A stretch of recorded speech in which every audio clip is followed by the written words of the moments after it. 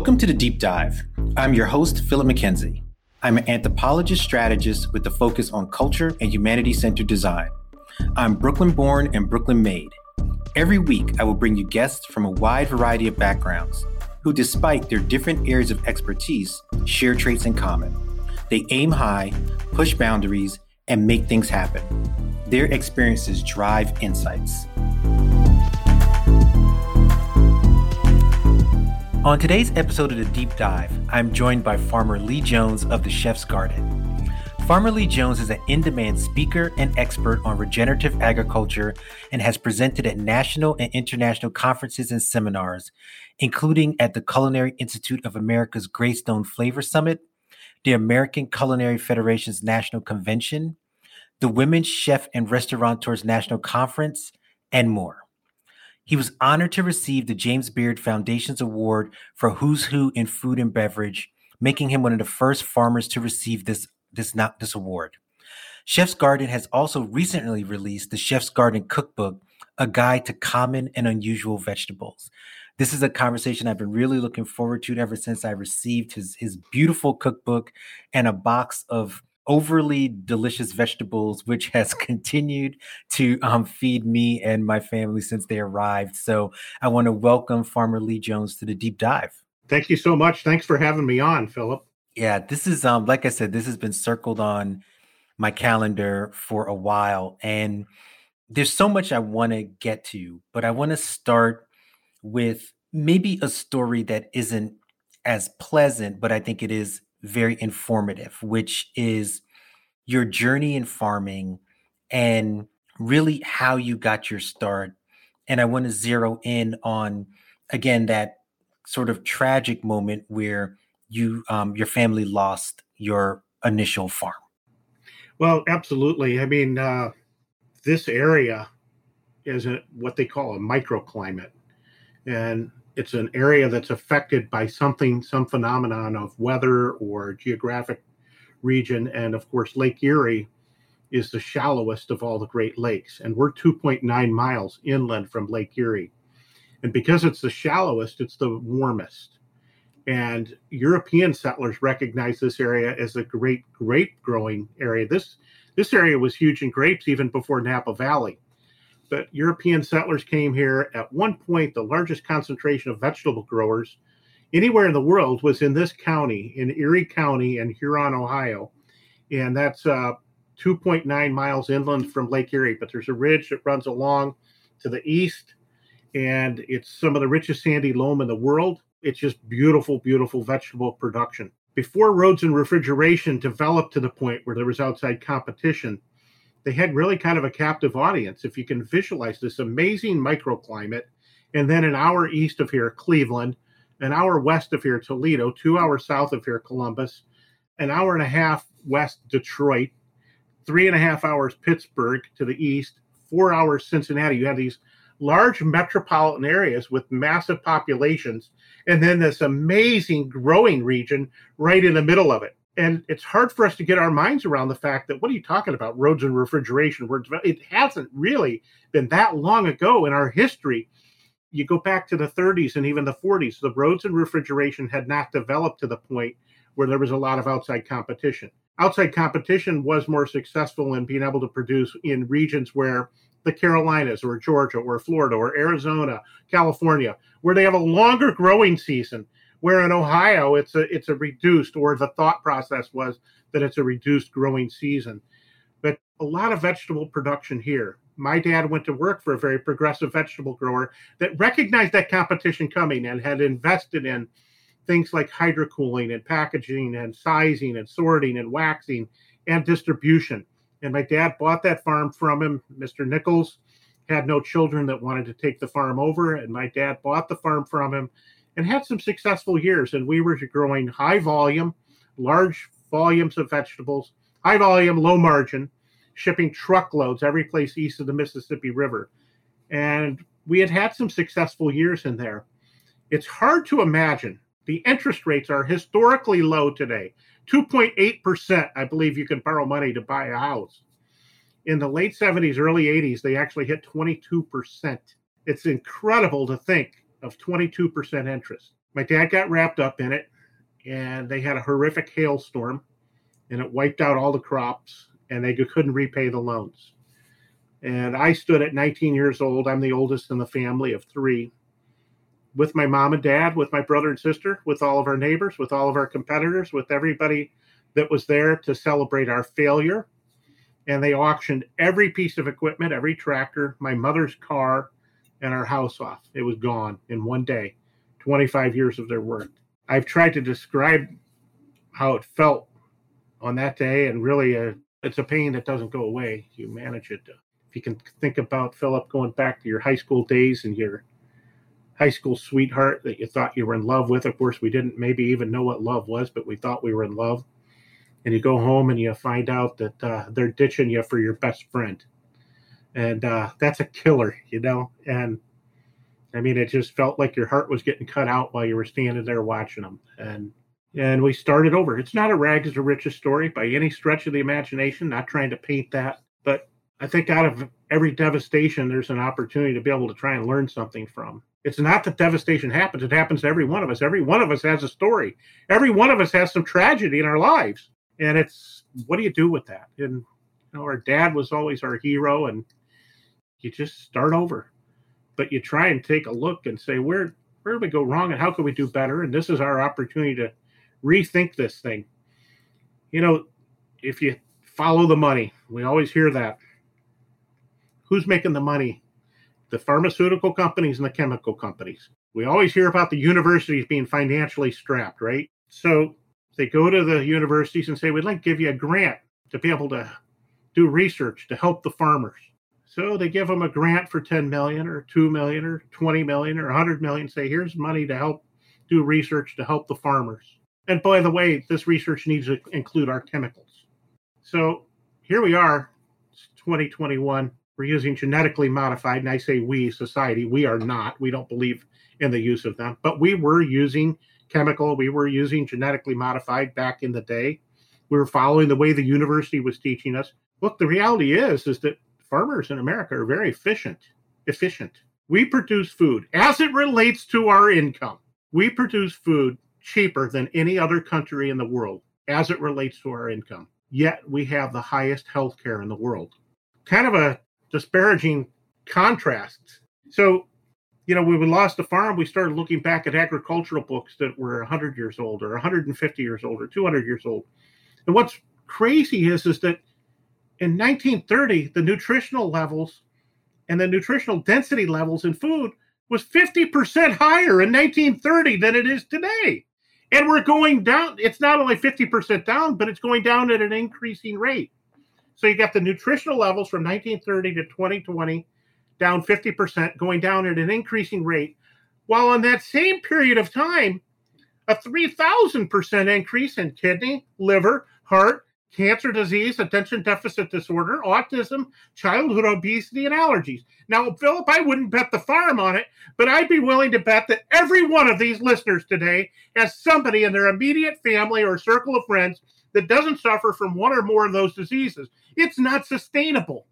So, by kind of taking a look at this and saying, look, this is our chance to get off of the treadmill. Kind of felt like a gerbil on that treadmill. You just kept spinning and spinning and spinning and spinning.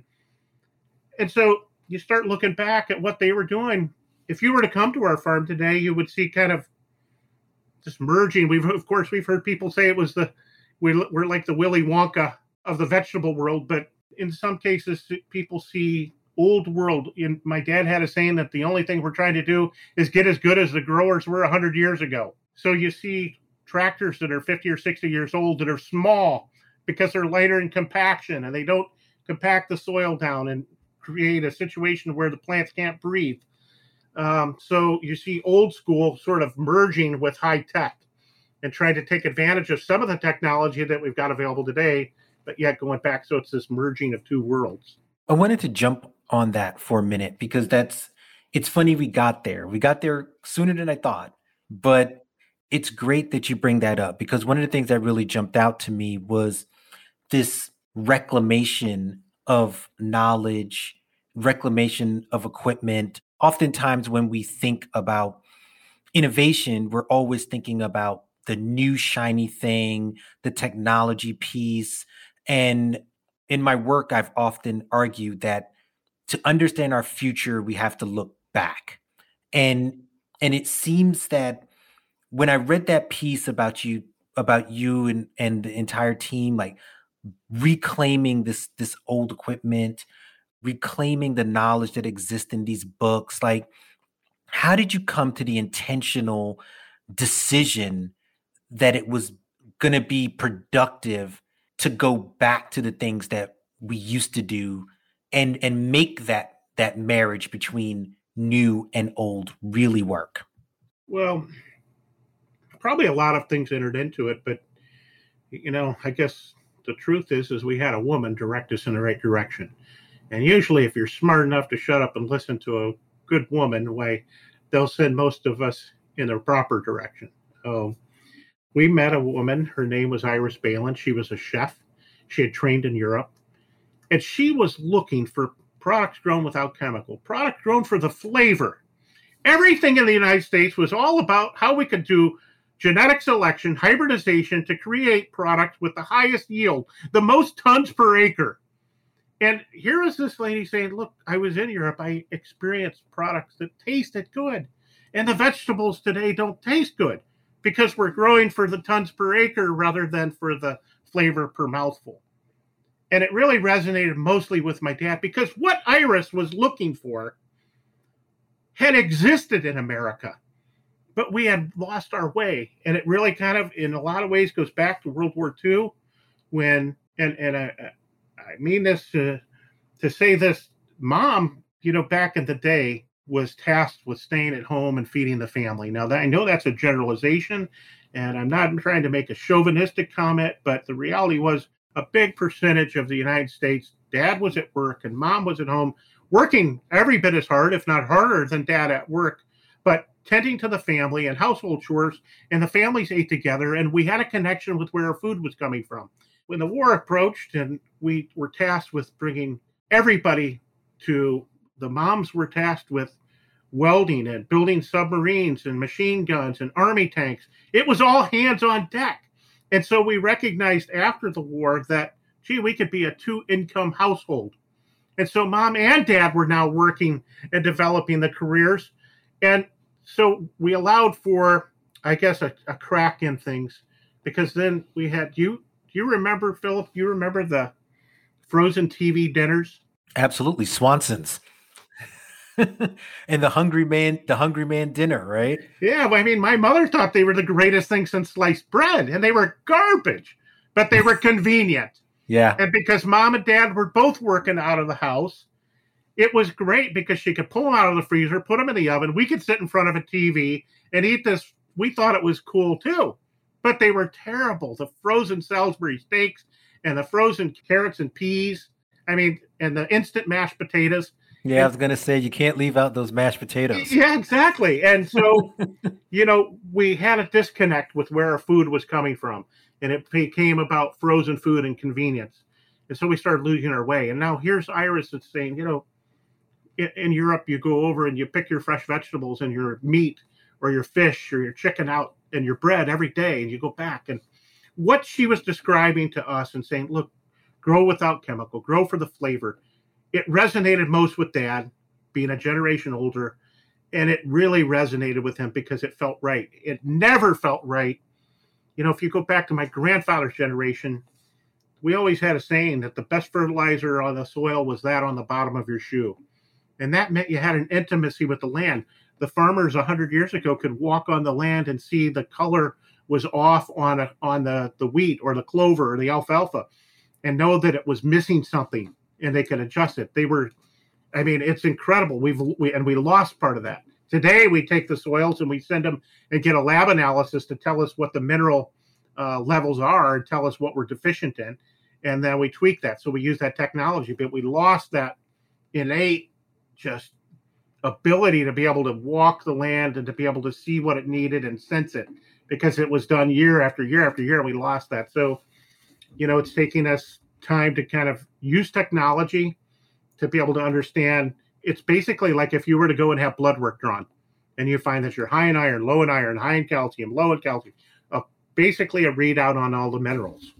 And what's really cool is that based on that deficiency, you know how we jokingly talk about, I need some vitamin D, so I'm going to go out and collect some sunshine? Yeah, go sit in the sun Yeah. or whatever it is. Yeah. Yeah. Well, there's so much more truth to that than people even understand.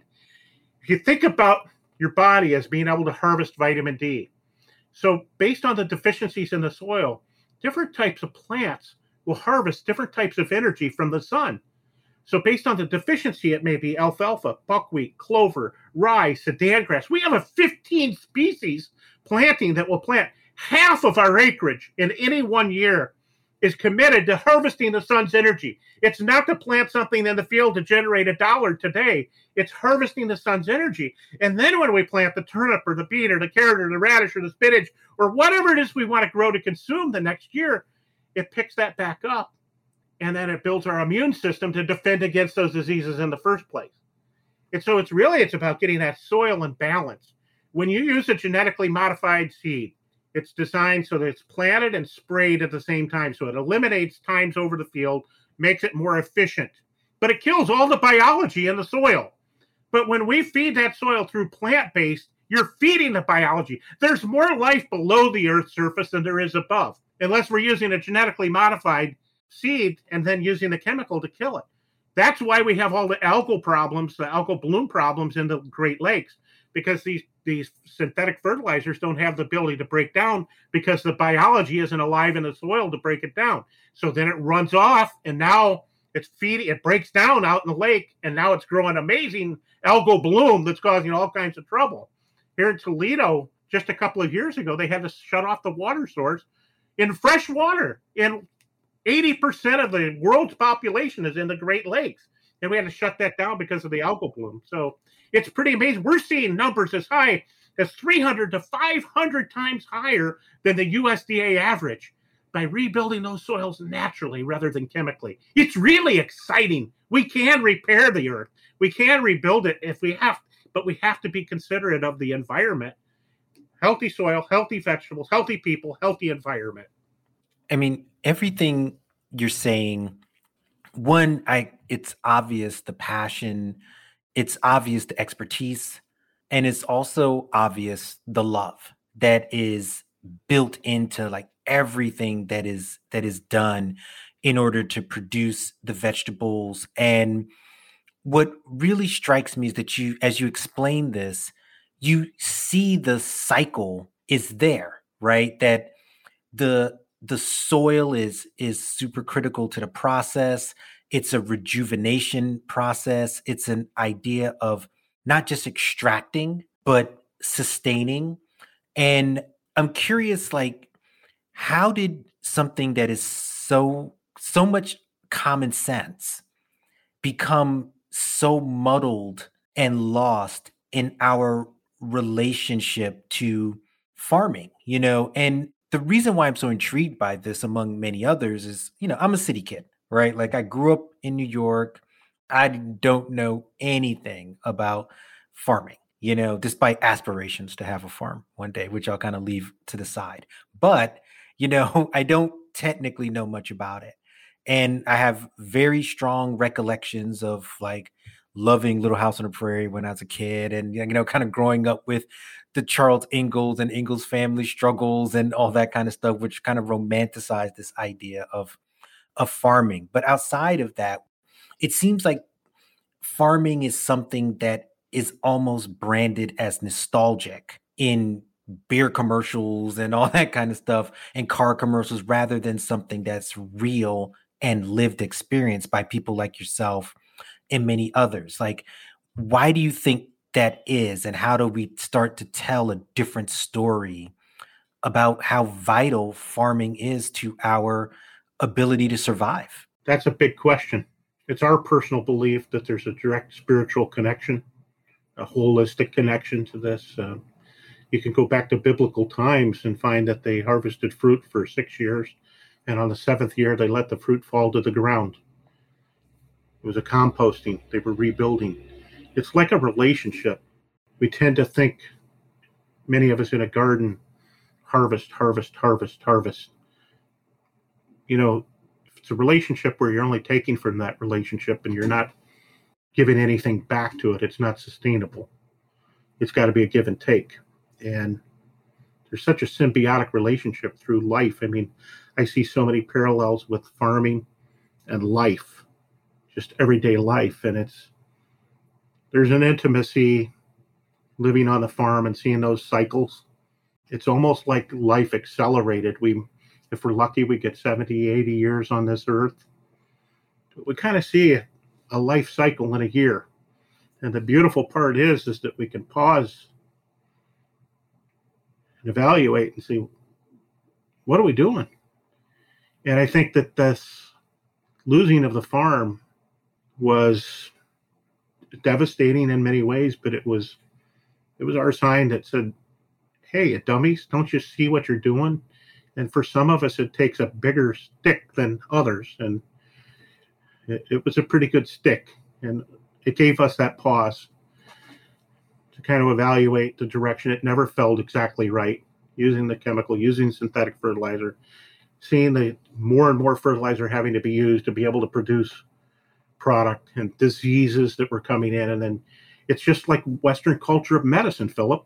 We're always putting a Band-Aid on the situation. I know. I would be willing to bet you, again, not the farm, I'll bet you a beer. You've been to in your adult life, you've had a strep throat, and it's bugged you to the point, it was bothersome enough that you finally went to the doctor, and what did he do? Or she? Antibiotics. Antibiotics. Moxicillin, penicillin, viacillin. We're putting a Band-Aid on the problem. Where Eastern culture is, get the body in balance to defend against the strep throat in the first place and let your body heal itself. So I just think that every year we kind of get a chance to really do a deep dive and sort of analyze what's the end goal. I mean, it's about trying to be able to help feed people healthy food and to be able to help society at the end of the day. And if we can't do that, then what's our legacy? It's not about money. It never has been. If it was about money, we'd have quit a long time ago. You know, it's about trying to do something that helps. And it's in your blood. I can't imagine doing anything else. So I don't know if that answers the question. It's certainly not an answer to the problem. It's not a solution to the problem. Absolutely. I mean, but I think the values that you're sharing with us and that are evident in the product, they're evident in the book, are really things that we should be extrapolating beyond farming. And, you know, when I was reading it, that's what I kept thinking about, was like, these are the same conversations I have with corporations, regardless of what they're doing, right? Like when you talk about being more thoughtful and mindful as to your process, what really struck me is that when quote unquote smaller is when things got demonstrably better.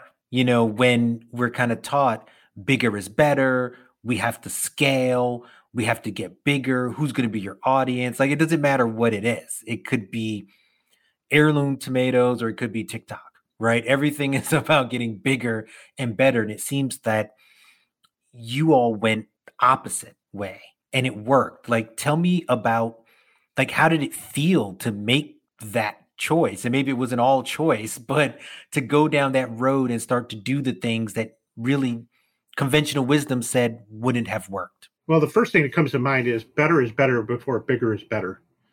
But when Iris came to us and said that she wanted products grown for flavor rather than tons per acre, and she was looking, the very first thing that she was asking for was a zucchini with a bloom. Now, I'm talking about a zucchini that's the size of your pinky, 3 inches long-ish, with a big, beautiful orange bloom on the end of it. Now, my dad had grown zucchini for 50 years, and they were 7.5 to 8 inches long, 2.5 inches in diameter. You put 20 pounds in a carton, and we shipped thousands of these things every place east of the Mississippi River by the truckload. And here's this lady in a chef's jacket, which we knew nothing about the culinary world, saying she wanted to pick a zucchini this long. And we kind of came home, and when we started back over, we started back at farmers markets, and we would share what we called war stories from the day of dealing with the public. I'm saying that somewhat jokingly, but And I said, yeah, there was this lady in a chef's jacket. She wanted us to pick a zucchini of 3 inches long. He said, she won't even remember the conversation next week. The best thing you could do is just forget about it. And she didn't forget about it. And I finally picked them, and she just went crazy over these zucchini blooms. Finally got Dad's attention. I said, Dad, she was willing to pay 50 cents a piece for these things. Now, this was back in the early 80s. And that he reared back in his chair, and it kind of got his attention. And he said, well, then just how many of them does she want? And she came out. We had a conversation, and my dad picked up something that she said, and he said, how many other farmers have you been to try and get them to do this? And she sheepishly admitted that it was 15 or 20 other farmers, and they all said no. You got to keep in mind, this was the Earl Butz days. Earl Butz was the Secretary of Agriculture. His claim to fame, the statement that goes down in infamy is get big or get out. And that's what he told the American farmers. And here was this lady saying, grow without chemical, grow for the flavor, grow these little ones. There's no demand. No farmers would do it. And when she said that none of them would do it, he said, we're in. And that was the beginning. And then, because it really resonated, we started looking back to those old agricultural books, looking for how we could build flavor. The 3 most important things over the last 38 years from chefs we've heard was flavor was most important, flavor was second most important, and flavor was third most important. But we had a hypothesis that as we were working to build flavor naturally rather than chemically, that we were probably bringing those nutrient levels along with it. Because it's really about balance. It's about balance in soil. It's about balance in life. And so that really, we invested in a lab. It was just in a semi-trailer at first.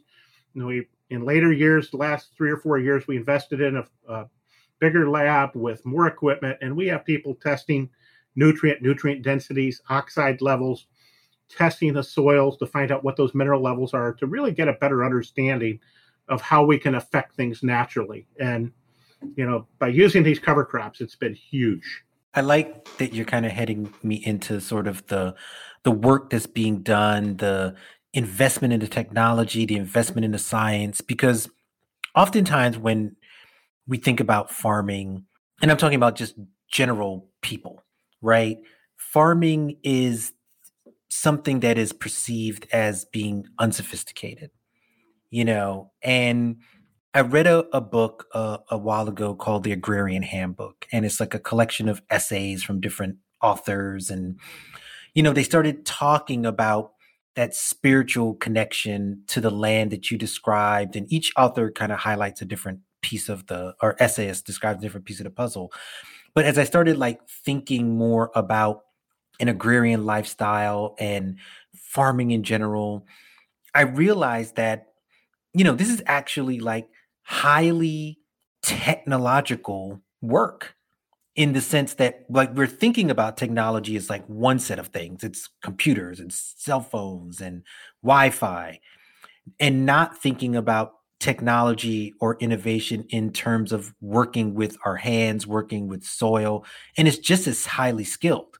The way you're describing understanding the nutrients in the soil and the balances and the rejuvenation, and to be able to keep doing this over and over and over. I'm this is more technical than Tesla, for example, which is a combustion engine to some, and I'm simplifying it, but you get what I'm saying. So again, do you find that that's something that people don't realize when you're telling them about how you're growing for flavor, that this actually involves a lot of real deep knowledge? No, that's not ever really been the goal. I mean, there used to be a saying that, well, if you can't make it in the real world, at least you can go back and work on the farm. It was never looked at as a pretty lowly position. And that's, to launch off and derail us. But I mean, that's why overall's white shirt and red bow tie, regardless of what occupation we choose, we can hold it with dignity and do the best that we can. But, the goal isn't to try and convince somebody how complicated this is. I think that it becomes an educational role of letting people are more savvy, more interested, more tuned in, more conscientious and concerned about where their food is coming from than ever before. we're recognizing, we get that we have a 3,000% increase in these diseases and that it's not sustainable. And it becomes up to us to kind of turn this ship around. So we're not out there trying to convince people that we know a lot of stuff about science or anything. It's how can we all collectively work together and be able to share and create an understanding that we can rebuild the soil, that we can create healthy vegetables again, and that it should be a concern to you. Does it cost us more money to grow them this way? Sure. I mean, I look at some of the costs on some of these pharmaceuticals, what it costs per pill. I'd rather pay a little bit more for a healthy grown vegetable and take care of my family than I would finding some drug to patch you up. So I think it's more we maybe try and inform people on the differences, and we're still learning too. The more we dig into this, the more we know that we have more to understand. It used to be a saying on the farm that, the goal of a farmer was to leave his land in better condition for future generations than when he or she had it. And that is noble, and it's still one of our goals. But the reality is that people are really a critical part of this. If we can't create a situation where we can create a profit margin so that we can pay team members, we like to call them team members rather than employees, a competitive wage. And I'm talking about everybody, from the person that harvests this to the person that helps market it or sells it. Everybody, that if we can't pay them a competitive wage so that they can send their children to the schools of their choice, to have an automobile of their choice, to have a home of their choice, and to be able to live the American dream, then what's the point of this? This isn't sustainable either. We're seeing that in America, throughout America, because we can't pay people enough. And so if we can't charge enough to be able to share that earnings back with our team, then what's the point? So we think that people are really a critical part of what our goals are, to be able to leave for the future at a situation on our farm that people want. If we can't pay them a competitive wage, the good people are going to go someplace else and work. So this thing is deep. You got to look at it's healthy soil, it's healthy vegetables, it's healthy people, healthy environment. The environment has to be factored in, but first and foremost, it's got to be the people, the environment, the soil. It all kind of weaves together. It's interconnected, and it's a delicate balancing act for sure. Absolutely. And, sustainability is a word that I think we've woven it in a little bit in this conversation, but I want to, because it's a word and ideology that it's used in so many different ways that it's weird in a way that the more it's used, the more it sometimes means less and less, right? Because everybody can attach their own kind of spin or part to it. And you talk about sustainability in a very specific way, and you alluded to it just now in a total connectivity to your process. And I want to give you an opportunity to maybe speak more specifically about how sustainability is woven into everything that you do in a very real way. Like, we're not talking theoretical sustainability here. Well, we are convinced sustainability isn't worth a shit. It's a buzzword. I agree. Everybody's weaving it in. It's one of those feel-goods that marketing companies are using to try and resonate with people. What does sustain mean? It means to hang on. It means that you're getting by. It just barely. You're sustaining yourself. You're keeping going. We've kind of gone past that and said sustainability isn't enough. It's got to be regenerative. We've got to be able to rebuild the soil, rebuild the environment, create a situation where people are being paid a wage and an environment that's a good working environment that's not only healthy and safe, but it's exciting and fun and captivating, and they want to learn and they want to stay on the farm and be able to build and grow it and grow into the future rather than sustain. I don't want to just hang on. I want the next generations. And I'm not talking about blood family. I'm talking about our family on the farm. There's 156 full-time people here. There's 3 or 4 of us that are family, but the family's not going to be next. It's going to be this team and our farm and every other farm. How do we create an environment where people we're losing farmers, and the average age of a farmer is over 60 years old? Who's next, and who wants to come here when you can go and get a job and and make some pretty decent money with pretty good benefits. And so we got to compare this to Google or some of these other big companies where that's the role, that's the model that we want to follow for. Some of these places don't even clock in. It's get the job done. So kind of having an open mind to looking at ways that we can create an environment that are regenerative. People want to come and do this. I'm rambling on, Philip. No, not at all. These are the real things, because when you talk about these disparities in age, when you talk about demographic disparities, economic disparities. Yeah, there's a lot going on that influences whether or not people view this as something that is alive and viable. When I think about the agricultural experience of African Americans, I believe there was a number at the turn of the century, there was 30 or 40% of farmers were African American. Now it's almost single digits. Yeah, right.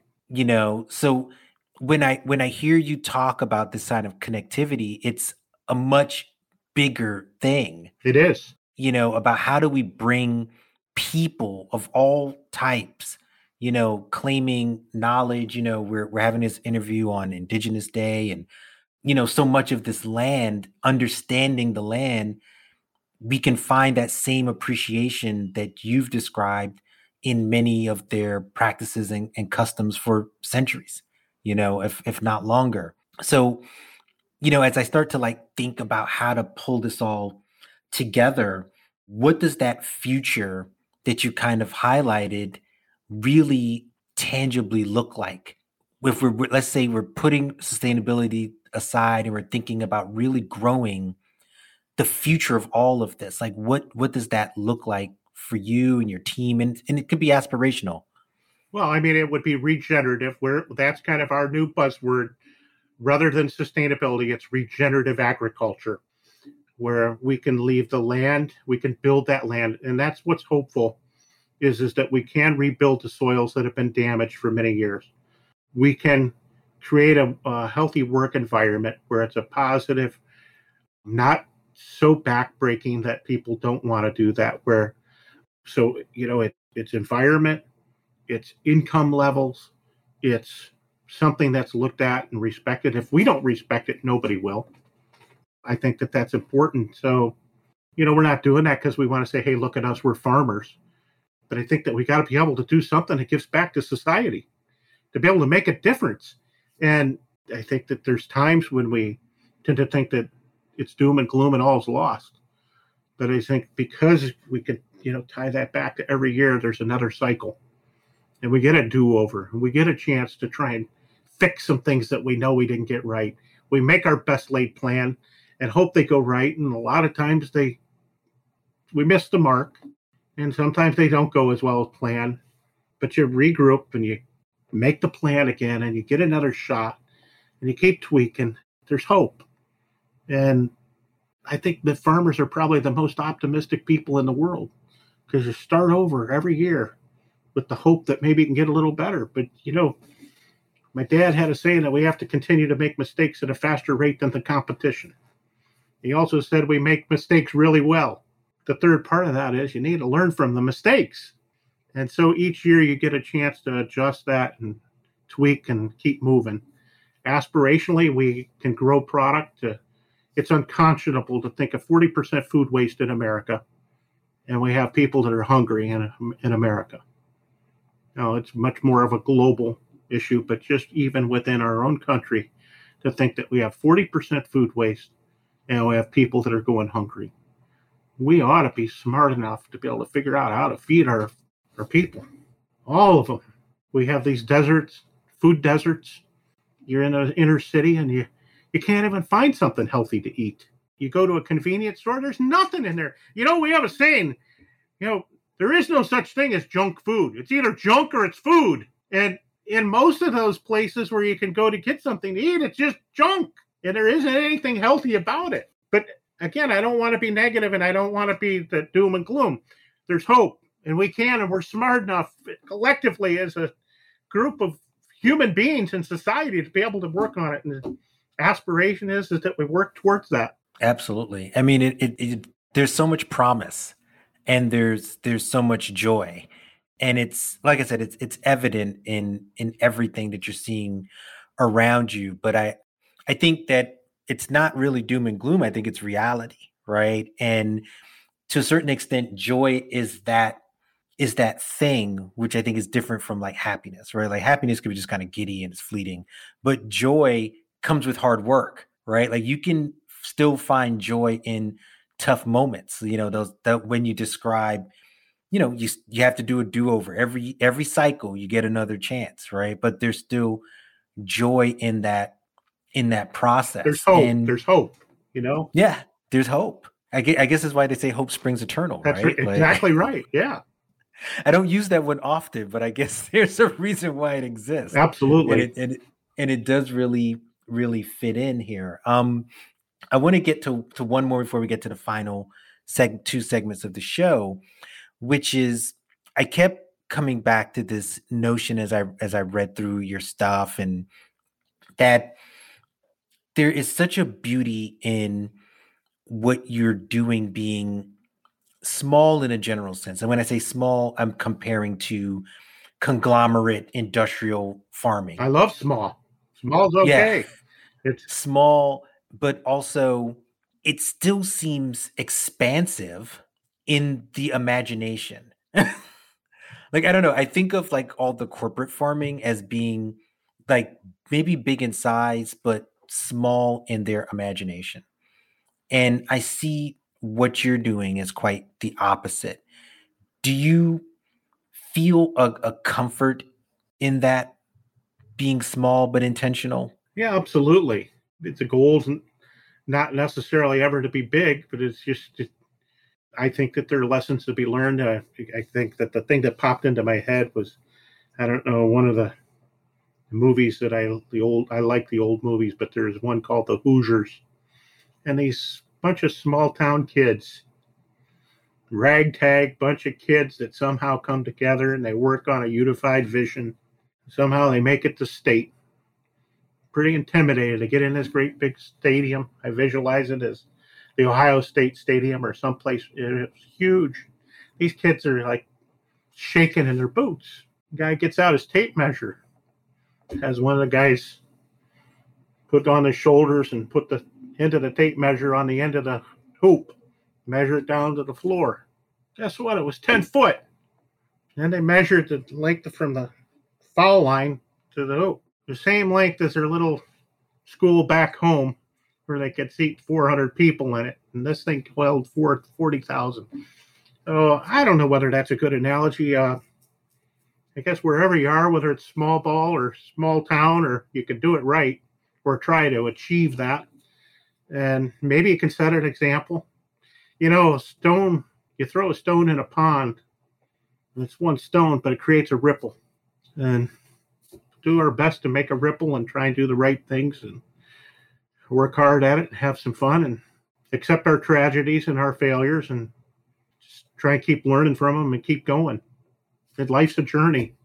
And here we are. It absolutely is. And I can attest to the care and the love that comes from the vegetables you grow. Like I said, when your team was kind enough to send me a box along with the book, the cookbook, the Chef's Garden.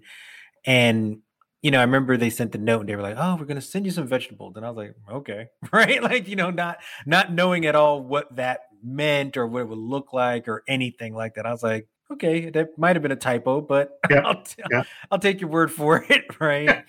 And when the box arrived, I gotta say it was absolutely beautiful. The vegetables were truly, and I'm not just saying that, they were truly delicious. Like you can taste the difference immediately.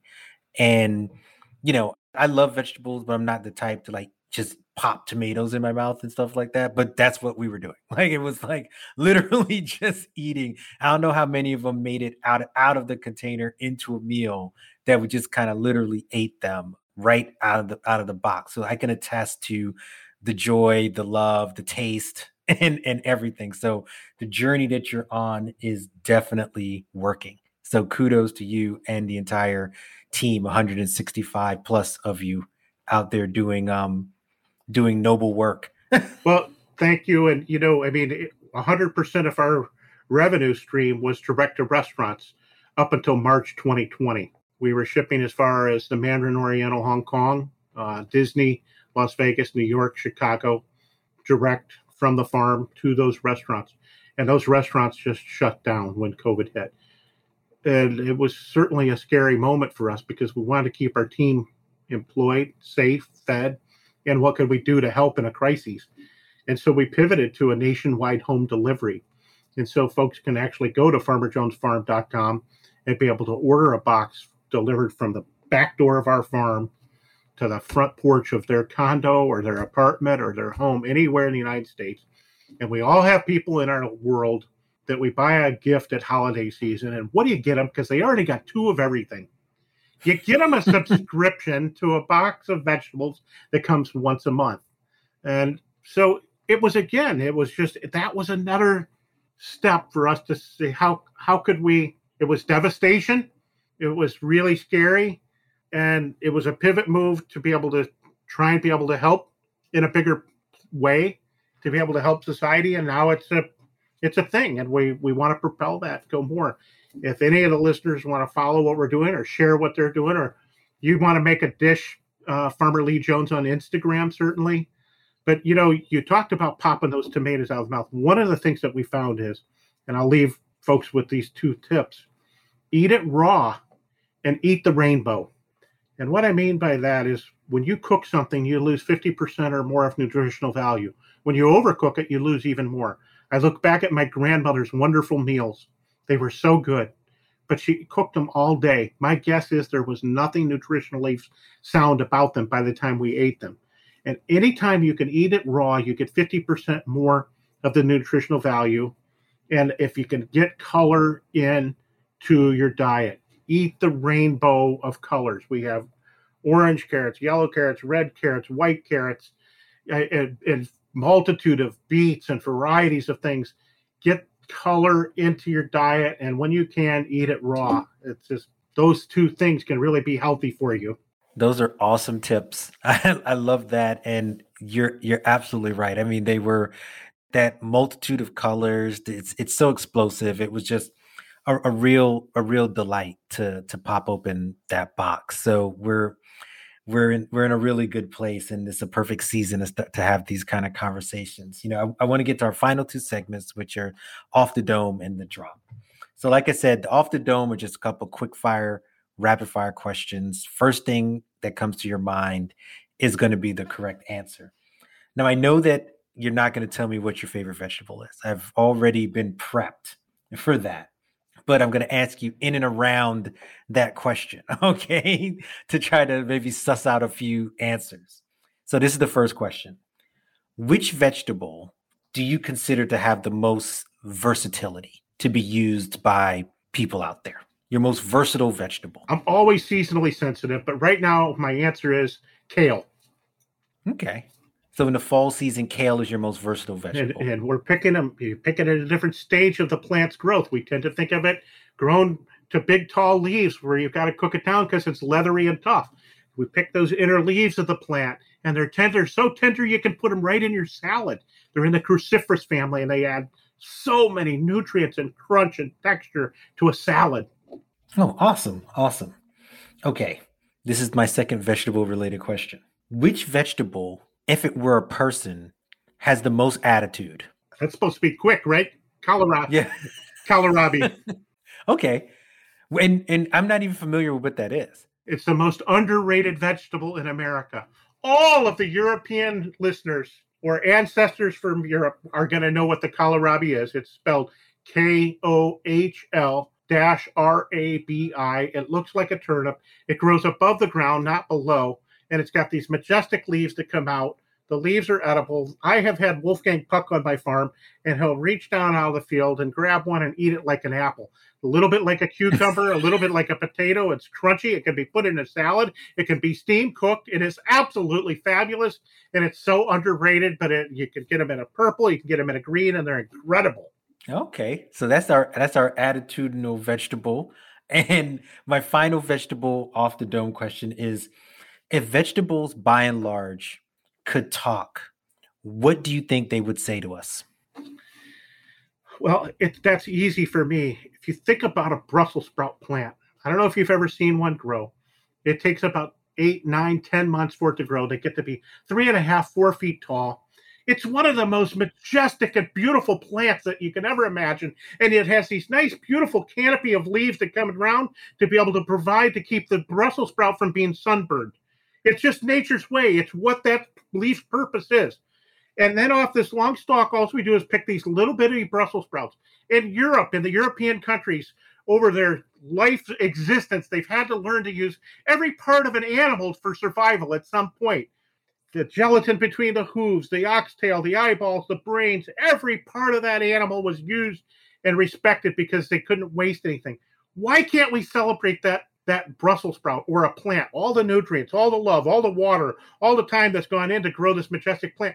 But we're conditioned to think just eat the Brussels sprout. Those leaves, I would be willing to bet you again, not the farm, but I would bet you, or any of your listeners, if you were blindfolded, you would not be able to tell the difference in a collard green and a Brussels sprout leaf.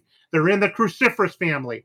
That means cabbage, kale, broccoli, cauliflower, Brussels sprouts, all under the umbrella of cruciferous, collard greens. You cannot tell the difference in a Brussels sprout leaf and a collard loaded with vitamins, and yet we throw those away and we just pick the Brussels sprout. Let's reduce the waste. Let's find ways to use that entire plant by thinking outside of the basket, if you will, and eat the whole plant and celebrate the entire plant's life.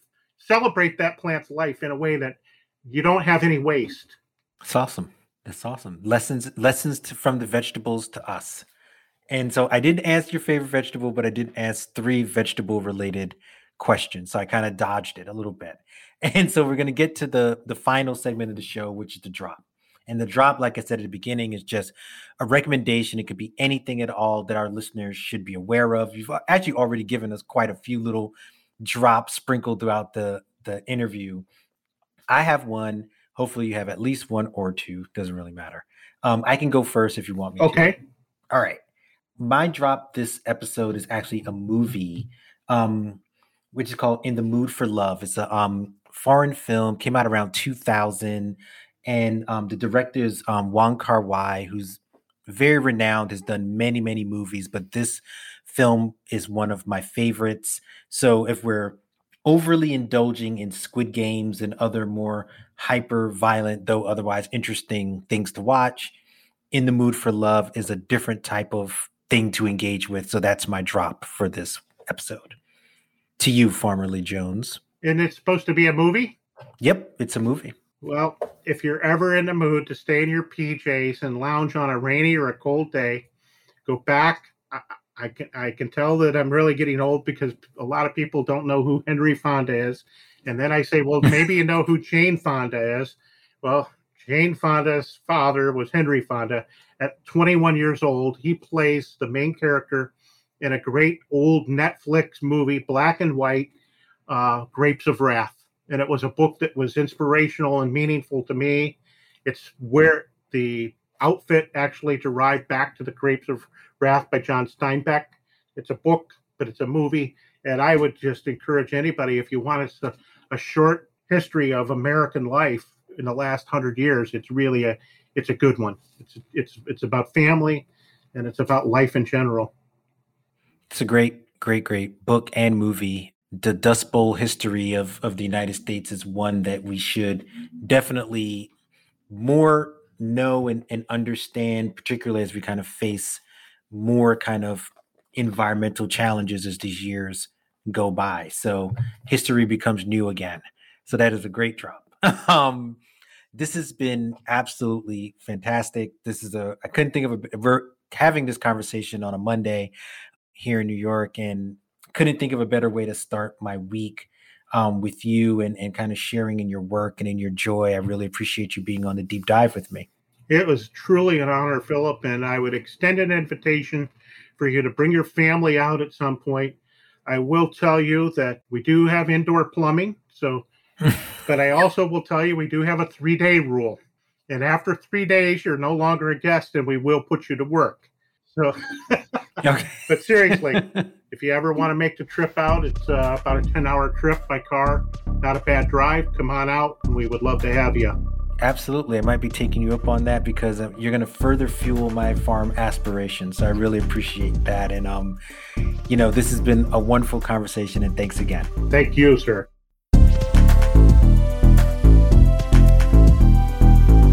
You can listen to The Deep Dive via Apple Podcasts and our website, thedeepdivepod.com. Download, subscribe, listen, and share. If you like what you're hearing and enjoy what me and the team are putting together, then leave us a review. We'd love to hear from you. You can follow me on Twitter via @FarFlungPhil. To all my listeners, wherever you are in the world, I thank you. See you on the other side.